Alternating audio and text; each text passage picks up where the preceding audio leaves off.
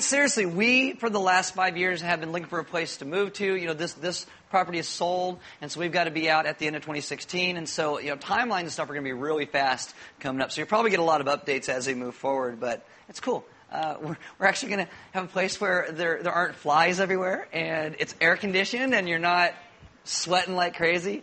Unless we're talking about hell, then we'll turn up the heat and can you just imagine 10 years from now, right? And no one understands what it was like in this room, right? Sunday morning, and when you start cracking jokes about it, you're like, what? You're like, you have no idea. I sacrificed for the gospel of Jesus Christ by being at Element. I have one announcement to tell you about as we get going. Santa Barbara County Food Bank, I talked to one of the ladies there this week, and I wanted to let you know if you are interested in doing their Empty Bowls fundraiser. It's $25 a ticket. I think they only have 30 tickets left. But I told her I would talk about it to you guys. It's Wednesday this week from 11:30 to 12:30. And if you want directions on where to go and how to get there, they're a great organization to support. There's 11:30 and a 12:30. Give you a ceramic bowl, put soup in it, but it all goes to help out Santa Barbara County Food Bank. So if you need directions, you want to know how to get there or that kind of stuff, talk to me afterwards, and I'll let you know. All right, so welcome to Element. My name is Aaron. I'm one of the pastors here. There are Bibles in the back. If you don't own one, you can have one. If you forgot one, you can use one. There are sermon notes in all the community tables throughout the room. The sermon notes are going to have the verses and the questions and different things to kind of go a little bit deeper than we talk about. If you have a smartphone, you can download an app. It is called YouVersion. Click on Live in YouVersion. It will come up by GPS in your smartphone. You will get the sermon notes, the verses, and the questions, and all that goes along with what we talk about today. Also, I know because it has been hot, the little gnats and flies have been hanging around like the wine and the grape juice on the communion tables. So we put fans on all the communion tables to try and blow them away. So I'm going to know. So we're trying to help you guys out. Doing okay. All right. Why don't you guys stand there reading God's Word? We will get started here. This is Matthew chapter 6, verse 8. And Jesus says this, "Do not be like them, for your Father knows what you need before you ask Him." Let's pray. Father, this morning I ask that we'd be a people who understand your great grace and your great love. That we would be able to live and move in this world as you call us to, as your children who aren't anxious, but live in a way that honors you. That everything that we do would bring great glory to who you are in your name. Amen. Have a seat. So this is a Sermon on the Mount. We're at week 36 this week. This is about asking, seeking, and knocking. If you have a Bible, open to Matthew chapter 7, because that's where we're at. And these verses we're going to look at have led to some confusion in the Christian church, depending on what type of tradition you come from.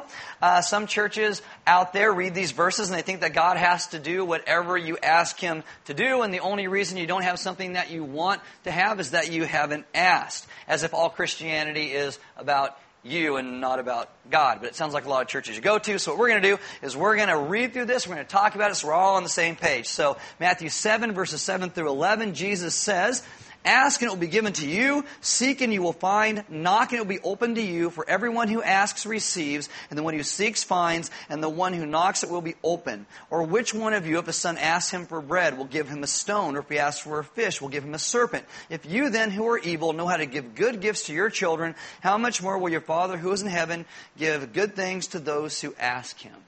And a lot of people look at that and they say, well, there it is. It's in black and white. Didn't you wish you knew that earlier? Want a Ferrari? Ask. Ask. If you're hooked on drugs, you want better drugs, seek. God's supposed to give you what you want. If you want a bigger and better house, knock, preferably on someone's door, the house that you want. "Hi, I prayed to God for this house. Can I have it?" That kind of thing. And you hear this a lot. You just need to ask, you just need to seek, you just got to knock, and then they go on the rest of the day because God is a good father. And what kind of good father, what father doesn't want to give a kid exactly what he asks for? That's my question for you, Element. What kind of dad doesn't want to give his kid exactly what he wants? A good dad. A good dad doesn't give his kid exactly what he wants. You should be a good parent that says no. Because if you don't, you're going to be eating Cheetos for dinner. You're going to be living in a swimming pool. You're going to be Everywhere you go, you're going to drive in a motorcycle with a sidecar. You're going to go out to mow the lawn. You're not going to actually do one with cuts grass, but it puts bubbles up in the air. That's what's going to happen to you. And so you need to be a dad or a parent that's able to say no. A dad who gives their kids everything is going to kill their kids by being an idiot. And if I were to ask right now, by the standard way that people normally look at these verses, what comes to mind? What images and phrases about ask, seek, and knock? Where does your mind immediately go? Mine tends to go right here. Oh, hold on. No one's paying attention to me. Oh, never mind. Here you go. Oh, Lord, won't you buy me a Mercedes-Benz? My friends all drive Porsches. I must make amends. Oh, yeah. Worked hard all my lifetime. No help from my friends. Mm-hmm. So, oh, Lord, won't you buy me a Mercedes-Benz? Right? It's kind of... Where else do you get Janis Joplin in church service, right? Yeah. It's like you ask God, and He's got to give you stuff, you know. But then think about this, gets really serious. What then happens when it's really serious? You know, like I knocked and she still has cancer. Or I seeked and I'm still alone. Or I asked and I still don't have a job. You know, people who just think it's about getting stuff, they start to turn this around and say, well, if you didn't have it, well, it's your own fault because you didn't have enough faith. It makes God a means to our own ends. Unless Jesus is talking about something completely different. So I'm going to walk through this with you, give you some cool stuff in here about asking, seeking, and knocking, and the whole idea of what God is a good Father in the midst of it. This may not even be things you've heard before, so go with me to the end so we can pull it all together and as I frustrate you through this. So far in the Sermon on the Mount, this is how it's gone. Jesus talks about blessing in Matthew chapter 5. The first 12 to 14 verses, we spent 4 months just on the Beatitudes, so we understand that God is a God who blesses. You know, blessed are those who mourn. Blessed are the poor in spirit. God comes in and He blesses, and out of that understanding of who God is, we become salt and light in the world. We then begin to live and worship a different way. We live in righteousness. And what Jesus does then is He talks about all the negative things as well as the positive things that can pull us out of a relationship with God, and we focus on those things first. And so He goes all the way through the rest of chapter 5, the beginning of chapter 6, and then Jesus gets to the Lord's Prayer. At the very beginning of the Lord's Prayer, Jesus starts off and He says, you pray like this. You talk to God like this. Our Father in heaven. It starts off with the understanding that God is a good dad. He is our Father who is in heaven. And everything comes out of that. And then Jesus moves into prayer, and then giving and being generous. And then He moves into a place of how we interact with ourselves and the rest of the world, how we become anxious or not anxious. Matthew 6:25, Jesus says, therefore I tell you, do not be anxious about your life, what you will eat or what you will drink, nor about your body, what you will put on. He starts to talk about our disposition towards the world and teaches us how not to be anxious within it. Why are we not anxious? Because it goes back because God is a good Father. That's where we start. I mean, do you know how many calories you burn with stress? Not a lot. Not a lot. Actually, what stress does is it lowers your core temperature, so you actually burn less calories. It raises what's called cortisol in your system, which makes you store fat more easily, especially in the belly. See, now you're totally stressed out about that, right? You're like, oh my goodness, now what am I going to do with that? You know what helps you deal with stress?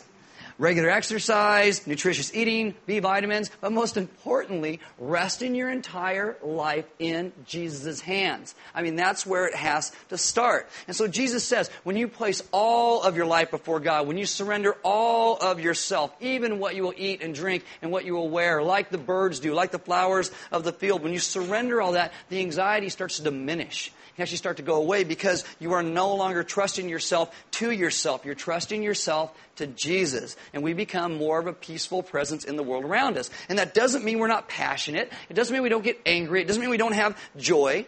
It means that we're not anxious and we know that everything's going to be okay because it starts with understanding the fatherhood of who God is. So Jesus does all this and He starts to move it outward on us. How not to be anxious with things that come our way, but then how not to be anxious with others. Matthew 7:1, judge not that you be not judged.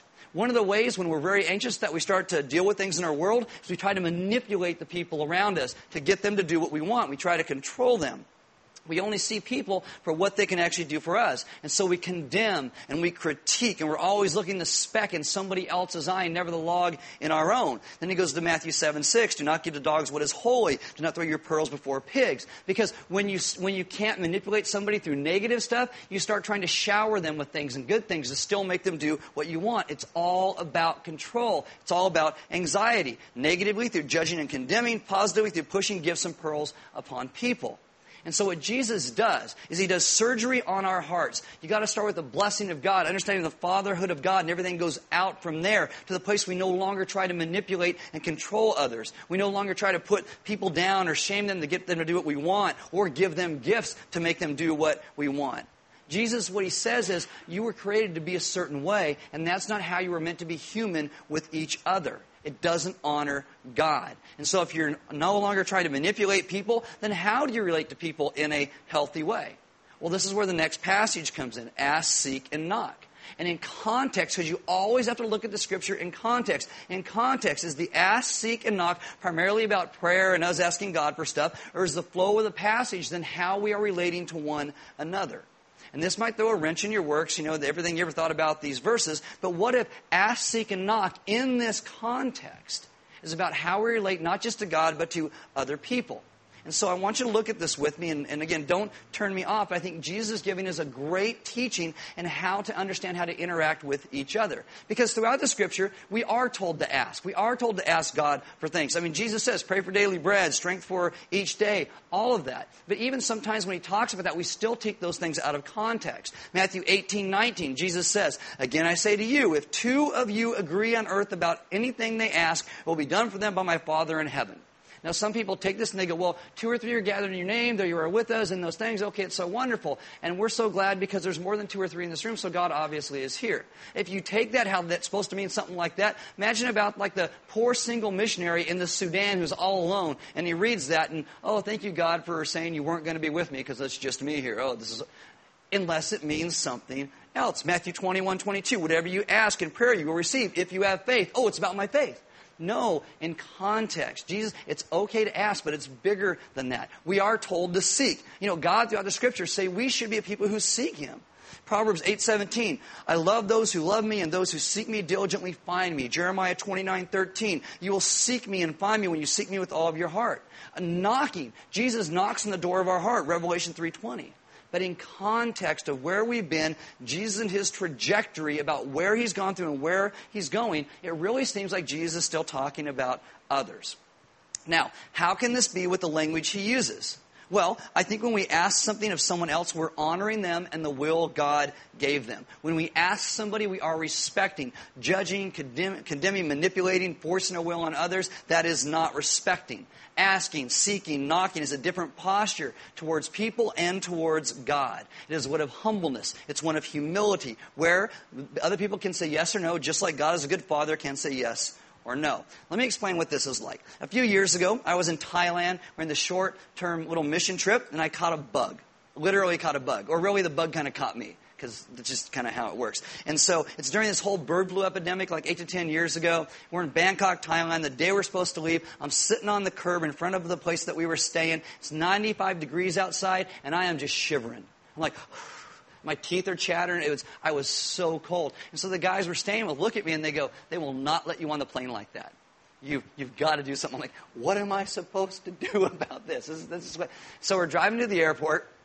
Right when we get there, my chills break. And I just start sweating. I am sweating buckets. And we walk into the airport and it's nice and air conditioned and cool and everyone's like really happy except for me because I'm pouring sweat and I'm pasty white. And they're like, are you okay? And I'm like, fine, thank you for asking. Appreciate it, So I faked my way on the plane. I spread the epidemic worldwide. Zombie apocalypse, Ebola, me, patient zero. You're welcome. That's how we all got it. Now I get home and I go to my doctor. The doctor thought it was malaria, and it very well could have been malaria, but they give me a whole bunch of drugs for a whole lot of things, and these drugs almost kill me. At one point, I am so out of it. I mean, I got to get to the doctor's office. Like, I can't see my phone to dial my relatives. The drugs that actually made me deaf by that point just... Have you ever taken malaria medication? Anybody? Did your ears ring? It's like, you can't hear a thing. And so I can't see, I can't hear. And I'm like, I got to call my friend John Warren. He lives down the street. I'm going to go to his house because I can't. So I get out my front door. I thought I made it halfway down the street. I made it into the next driveway. I'm like, and the neighbor comes out and he's like, I'll just go back in the house. No, he's like, are you okay? I'm like, get John Warren. And I'm doing this thing. And so he gets me back to my house. He goes and gets John. John puts me in his car. I throw up again. Takes me to the doctor. I walk in the doctor's office. What's wrong? Horrible. All I got is bile left. Now I'm throwing up bile. And I'm sitting there. I'm like, oh, what do I? And so they take me back home. Literally 4 to 6 weeks I had this thing. I mean, I lost like 45 pounds. I don't have 45 to lose. I don't. I mean, 45 pounds is like, that's like on my skin or something. I got enough. And so, and in the middle of it, there's this college ski trip, and John and my wife, and everybody's gone. And I'm thinking, in the middle of this, if this happens again, what can I do? Who can I call? I mean, if I knew you, could I have called you? And that's actually a real question, because this could very easily happen again to me, because it happens a lot. If I'm that sick, can I call you? Raise your hand. Can I call you? Okay. You know what asking has just done? Asking has connected us. That's what it has just done. Imagine you have a friend, and maybe they're pregnant, and all their family is gone, and they have no one to call them, but they're going into labor. You would want them to call you to take them to the hospital, wouldn't you? Of course you would. What if you have a friend who's going like through a dark night of the soul, and they're sitting on the side of their bed, and it's 3 a.m., and they don't know who to call? You'd probably say, call me, right? Because asking connects us together. I mean, when you find out someone's been in bad shape, and they didn't talk to you, they didn't call you or something like that, you can actually almost take it the exact opposite way. You can be offended by it. It's like, you were going through that, and you didn't call me? I mean, what do you think about me? What do you think about our friendship? Because asking connects us. And I think when Jesus here starts talking about asking, seeking, and knocking in this context, he gives us a vision of what we are to, how to naturally interact with each other. It's not anxiously. We're not judging each other. We're not trying to manipulate each other. It's a way that we get to go and talk to each other naturally. And people can say yes or they can say no. But it's with God-centralized communal intent. It's not using someone. It's just doing life together. It's helping, honoring. It's understanding the gospel of Jesus Christ, how it's lived out with one another, living in gospel community. I think one of the reasons we don't ask each other a lot of times is the disease of independence in our lives. In our culture, the polluted water we all swim in is self-sufficiency. We think we all got to do it ourselves. I'm going to put a sentence on the board behind me right here, or on the keynote behind me here, and see what comes to mind when we put this up. So here's the first line. What do you put in the blank? That's what I put. Okay, put it up there.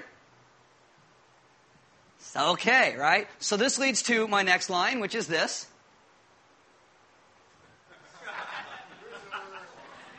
Exact. So yeah, there you go. That's what I put, right? So Eugene is a... there you go.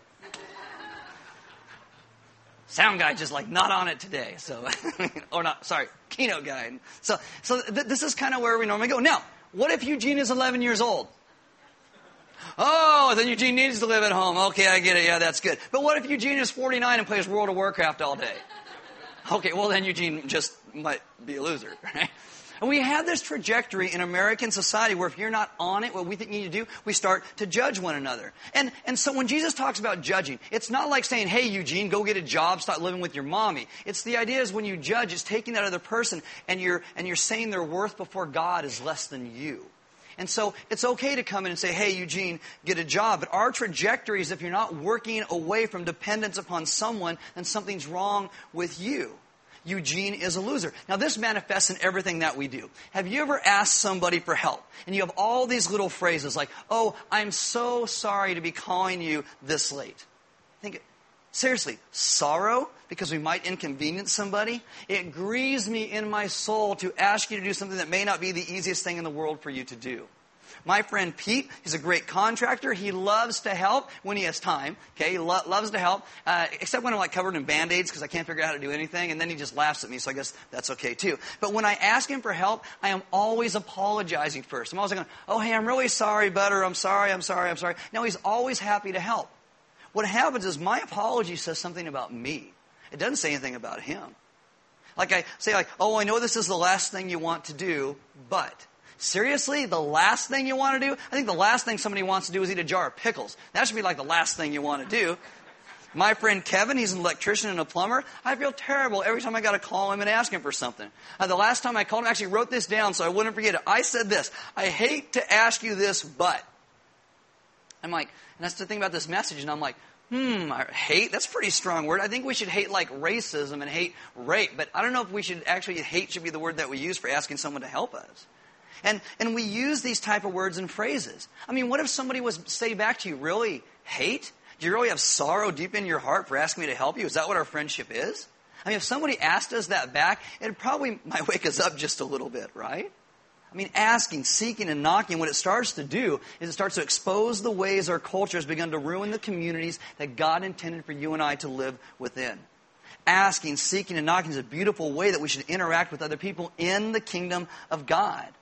I mean, how often do people do something nice for you? And maybe one of your first responses is, oh, we got to have them over for dinner.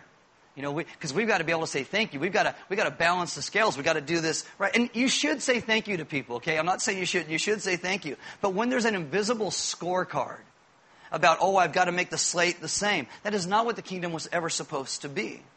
And I know what you're saying, because this is where almost everybody goes when we talk about this. Well, what about the crazy homeless guy clause? Or what about the crazy relative clause? Or I got this mother-in-law, I've given them so much money and it always goes to the lotto. When I say something, they say, yeah, but that goes to the schools.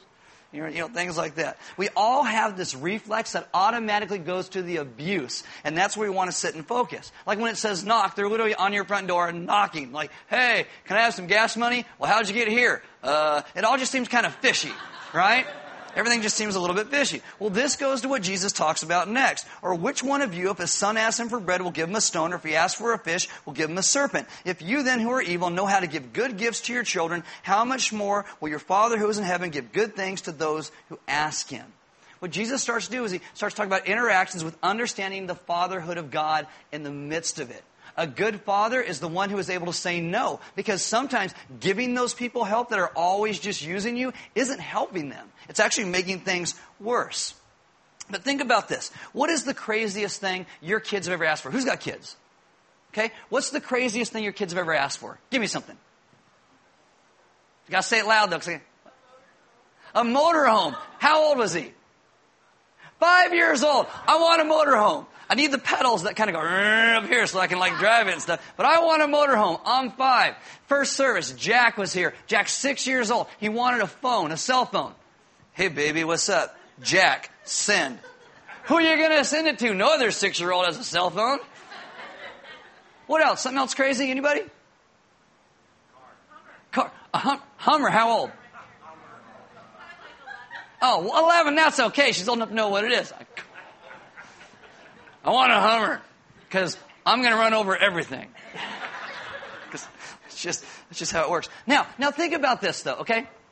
About this. Would you rather have your kids ask you, for everything, even though some of those things are crazy and you can say no? Would you rather have your kids never ask you for anything at all?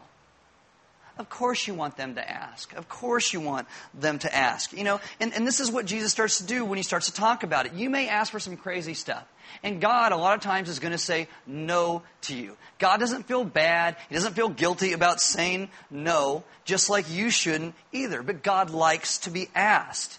And so if you say no, you shouldn't feel guilty in that, because sometimes you're responding the way that you should in a given situation. There are times, probably more than you and I do, that we should actually say no. 2 Thessalonians 3:10, the Apostle Paul says, "For even when we are with you, we would give you this command, if anyone is not willing to work, let him not eat."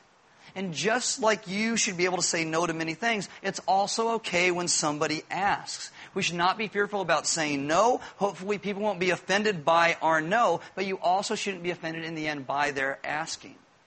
I mean, based on these verses, when you look at how God does things, God doesn't mind our asking for everything. And by us beginning to understand what God says yes and no to, will help us to understand Him and His heart better. I mean, this is part of the discipline that God actually does for His children. Through discipline, the Father is seeking to cultivate His children so we become self-disciplined. So we don't continually need a wooden spoon or a jail cell to keep us in line. Listen, Proverbs 3:11 and 12. "My son, do not despise the Lord's discipline or be weary of His reproof. For the Lord reproves him whom He loves, as a father the son in whom He delights." The principle here is that only a loving father can discipline his kids in the right way, because it's love and discipline coming hand in hand. And our God lovingly delights in us. A father who doesn't delight and love his children, disciplining them, is going to be mean, angry, and violent. It starts in love and moves to the discipline. Proverbs 13:24, whoever spares the rod hates his son, but he who loves him is diligent to discipline him. A father must be careful to discipline. Proverbs 23, verses 13 and 14. Do not withhold discipline from a child. If you strike him with the rod, he will not die. If you strike him with the rod, you will save his soul from Sheol. That's the word for the grave. The issue is this: if you wait too long to love, or you wait too long to discipline your kids, they may die before they're corrected. Then all hope is extinguished by tragic circumstances. See, when I was in high school, I had this friend, his name was Aaron, same as mine. And Aaron and I used to talk about this because his parents never put boundaries on his life. And he was always pushing farther and farther to try and find that boundary. He would tell me this: I just want my parents to love me by saying no at some point. And they never would. It ended up when we were in high school, Aaron OD'd and was found dead in his driveway. And I directly related to his parents never putting boundaries around him and saying no.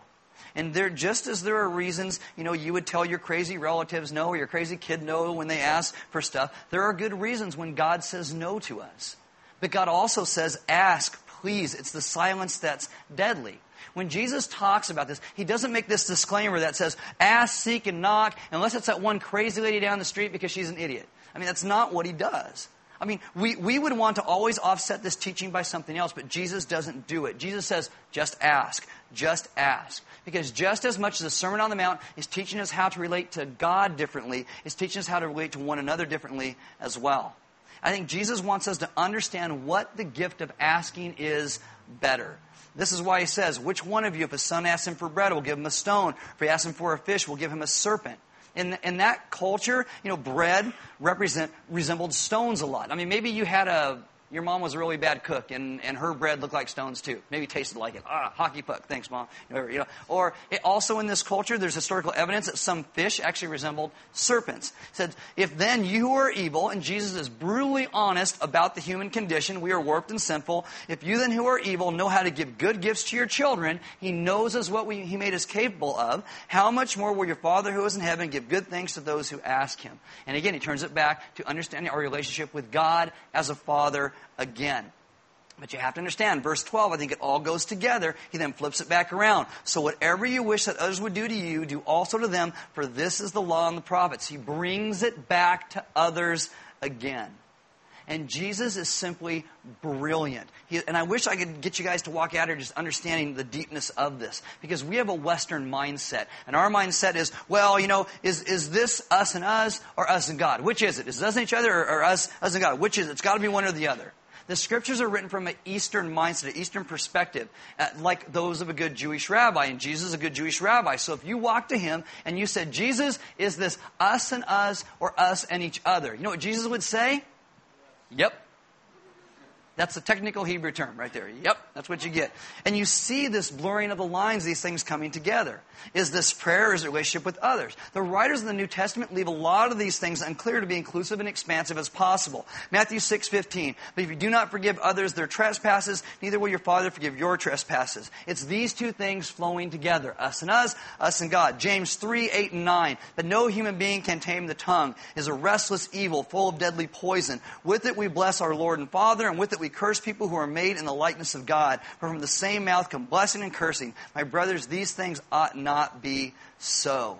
It is impossible to praise God with the same tongue that demeans people. When we slander one another, we are slandering God. When we worship God, it comes to the respect and honoring of his image in people around us. One tongue can't do both. 1 John 4:20, if anyone says, I love God and hates his brother, he is a liar. For he who does not love his brother whom he has seen cannot love God whom he has not seen.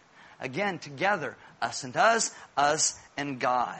And Jesus does the same thing, so we would get it. The way we interact with others is deeply reflective of our relationship that we have with God. It reflects how we understand him as a father. It shapes how we interact with others. Which one of you, if a son asks for bread, will give him a stone? Do you think God's like that? You think God's just going to give you stones. If you think God only hands out stones, it's going to shape what you hand to other people. If you think God only hands out stones, you're going to struggle with generosity your entire life.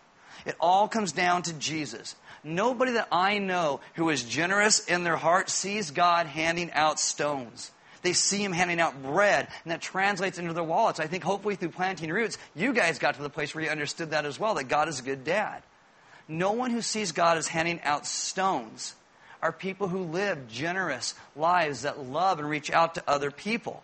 I mean, even when your life's falling apart, do you still see God as being generous? This is the idea through the Sermon on the Mount, that Jesus invites us to understand the entirety of the gospel, that we were a lost people. We had dug a hole. We would never get out of it. And so Jesus comes to live, die, rise from the dead for our sin, what separated us from us and God and each other. And that gospel is personally for us. It saves us personally, but it's lived out in the midst of other people. We live it with others. This is the understanding of it, that Jesus invites us not only to rethink how we interact with others, but how we interact with Him as a good Father who has come to rescue and save His people. We must be a people who understand grace and truth, the good Father, and what grace-centered community is supposed to be. And it comes out of understanding first Him and His goodness, because He is the God who saved His people. And when we understand the blessing that comes out of that, we then become a blessing to those around us. Because how could we live any different? How could we show the world anything different but the great graciousness of our God who has saved us? This is why at the end of every service we bring you guys to communion. Communion is where you break that cracker like Christ's body has been broken for us. You dip it in the wine or the grape juice because it reminds us of His blood that was shed for you and I. On a lot of the communion tables, we put, a piece of paper over it, so pull that off so you can dip it in there so the flies don't get it. But you do that because it reminds us of the great grace of Jesus who saved His people. And we live in great humbleness knowing what He has done. And then that is then lived out in our relationships with others. The band's going to come up. And as they do, we invite you to take communion, sing a couple songs as we go through this. And there's also going to be some deacons and elders in the back. And if you need prayer, maybe you've been in a place in your life where you haven't understood asking, seeking, and knocking. You've always thought it's been about your faith and not understanding God as a good Father. Well, they'd love to pray with you about that. They would love to talk to you about, the deep things of Jesus and what that means. Because I think once we understand the goodness of who God is, it changes everything that we do. It changes how we interact in everything that we do in our life. And I think it makes us a people who are able to worship better and fuller because we understand what our God has done to save His people. Because it's not because we are so good. It's because He is so good. There's offering boxes on the side wall in the back. And we give because God gave so much to us. Giving is simply part of our worship. We don't pass a plate. It's a response to what God has done. And so if you want to give, you got to respond. There's also cake in the back. And we put all that cake there because it is Celebration Sunday. And we think God is amazing for what He's done in our hearts and our lives. And I think God is going to turn us into an amazing people as well. Because it all starts with Him. So grab some cake. If you're feeling a little down and low, eat some sugar. You got to want a good nap later? Eat some sugar. You'll crash later. Or feed it to your kids, and they'll be like all crazy all day long, and then you'll never get any sleep, but whatever. Grab something to eat, meet some other people, maybe, talk through some of the questions that are in the sermon notes, and go a little bit deeper. If you would like to get involved and connected to one of the gospel communities, well, go to the Welcome Center in the back. We'll have someone get in touch with you and connect you better. Because we believe that, yes, God saves us individually, but our Christian life is meant to be lived corporately with one another. Because this is the community that God calls us into. And it's beautiful that we can understand it through the ideas of asking, seeking, and knocking. Let's pray. Father, this morning I ask that you would take us as a people and you would help us to understand the great gift that it is to be able to ask of one another and really what it is to ask of you. I ask that you would take us and calm down our anxious and worried and busy minds, so that we would better be able to focus on who you are.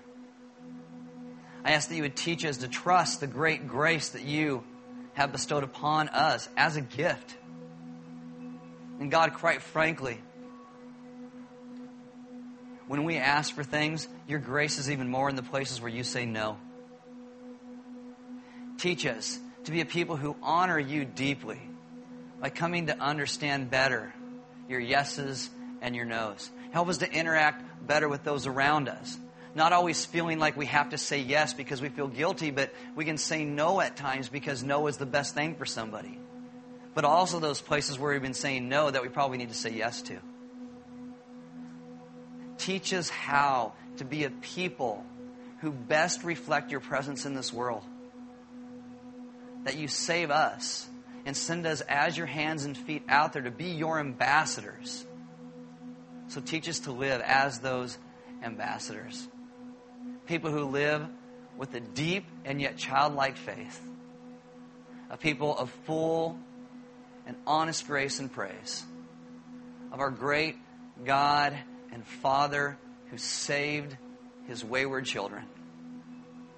Teach us to live in that grace and goodness. We ask this in your Son's good name. Amen.